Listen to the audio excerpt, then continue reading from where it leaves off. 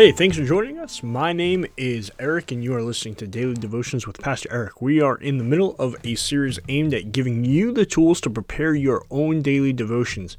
If you have any questions, please email me at ebreynolds87@gmail.com. This next one, I imagine some of you might email me more angrily than anything else. We're going to talk about what not to read in your daily devotions. I'm going to cover briefly 4 authors that are probably the most read authors, which is incredible to me, among Christians today. And my beef with them is not that they're widely read. My beef with them is that for some of them, they're heretics. You know, they don't believe the gospel, and you can see that in their writing. And what they teach and what they are trying to teach you are things that are antithetical to what God commands of us and what He even teaches us through His Word. And in other cases, we're talking about people who are just, they're probably not heretics, but their priorities are misplaced.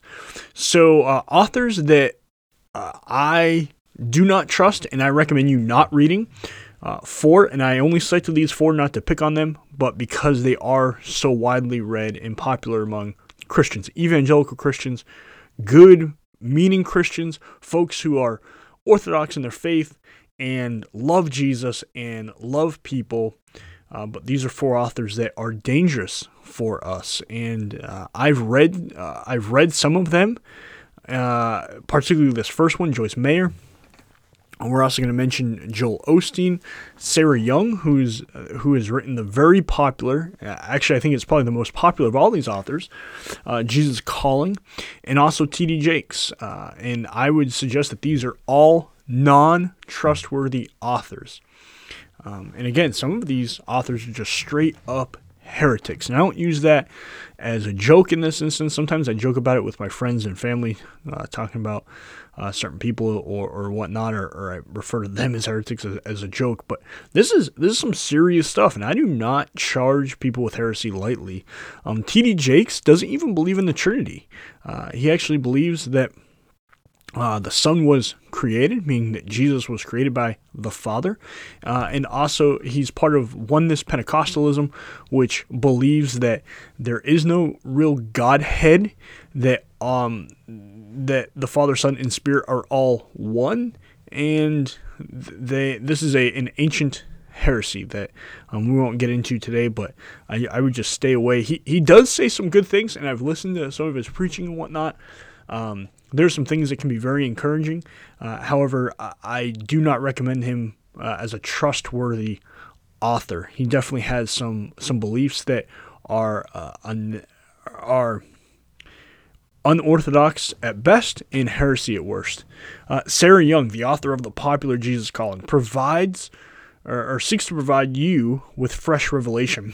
And I'll include an article from Tim Challies, who's a good author. I don't agree with him on a number of things, but he's a terrific author, very discerning, and he actually has an article that I include in the show notes called 10 Serious Problems with Jesus Calling.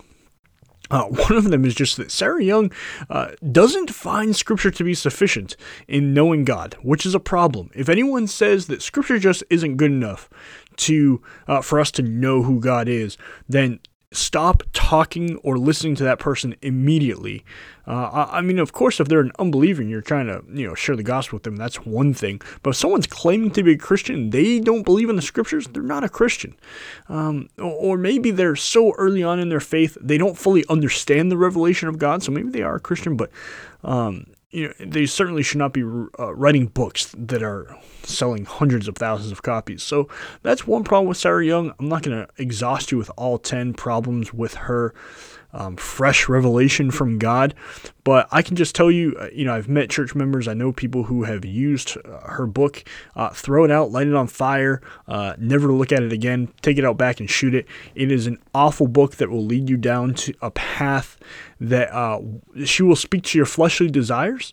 I think that's her aim. She is not speaking for God.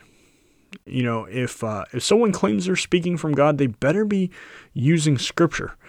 Meaning, when your pastor is preaching on Sunday morning, who is fallible, by the way, and coming from someone who preaches, we are fallible individuals. Sometimes we get things wrong. Sarah Young has gotten a whole host of things wrong. So anyone who claims that they are giving you an infallible word of God, man, throw them out. Because the only infallible word of God is the scriptures themselves. Joel Osteen, another very popular author, and wolf in sheep's clothing, although people will call him a pastor. He'll coax you into believing that you have the power to overcome the world and that God just wants you to be happy. That just isn't the gospel. And God has not come to save us so that we will be happy. He has the long game in mind. The only time that we will be absolutely happy is when we find our joy in Christ. When we are most joyful in God, He is most glorified. To steal a line from John Piper, we are not able to overcome the world apart from Christ. And our overcoming the world is simply this, that Christ has freed us from our bondage to sin. And that at His glorious second coming, we will be free of this fallen world. It will be renewed and we will enjoy Him forever with unadulterated communion with our God. That's what it means to overcome the world, but we don't have the power for that, only Christ. Osteen will coax you into believing that you can have your best life now, and that just is not the case. We know throughout church history, we know throughout the scriptures that Christians have been persecuted since the beginning. Jesus says that the servant is not above his master. But if the master is persecuted, if Christ is persecuted, he was maligned, he was mocked, he was spit on, he was beaten, he was tortured, he was murdered on the cross, all of God's wrath poured out on him. That is the life that we could live. That's what God promises to us, that we will be persecuted, that brother will hand over brother, father will hand over son. That doesn't sound like our best life now. So throw Joel Osteen out. Throw Sarah Young out. Joyce Meyer. Joyce Meyer, just briefly, I mean, she seems like a wonderful woman of God. And out of these authors is probably the most likely I would listen to.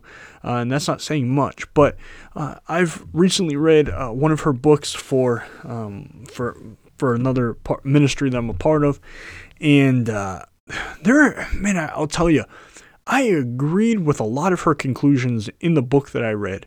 But the problem was that she went there in a way that is misleading to Christians, that is not a faithful exposition of Scripture, but using the different texts out of context to make her point.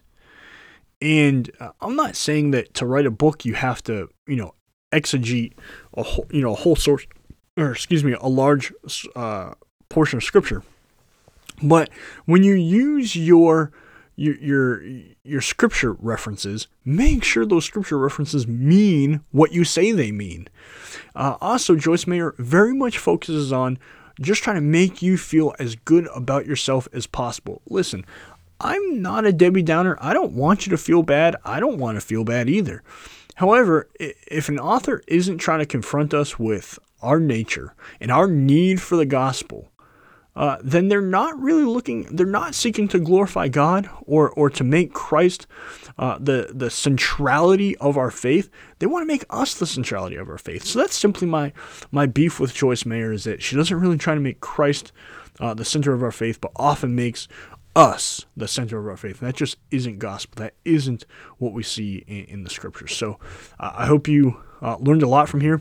Feel free to email me or talk to me if you see me around. Again, my email address is ebreynolds87@gmail.com. If you have other authors that you suggest not reading or reading, please feel free to comment in the wherever this gets posted on iTunes or on Stitcher and on SoundCloud, or you can email me and I'll post some of those comments. I'm not concerned, and we might even address those in a later podcast. So we'll probably have two more podcasts discussing devotional materials. After this, we'll talk about family devotions and then also resources for family devotions. So one's working on what possible structures, what your family devotions can look like, and then different resources for that. So I hope you enjoyed this. I hope it blessed you. I look forward to doing this again. Until next time, God bless. Take care.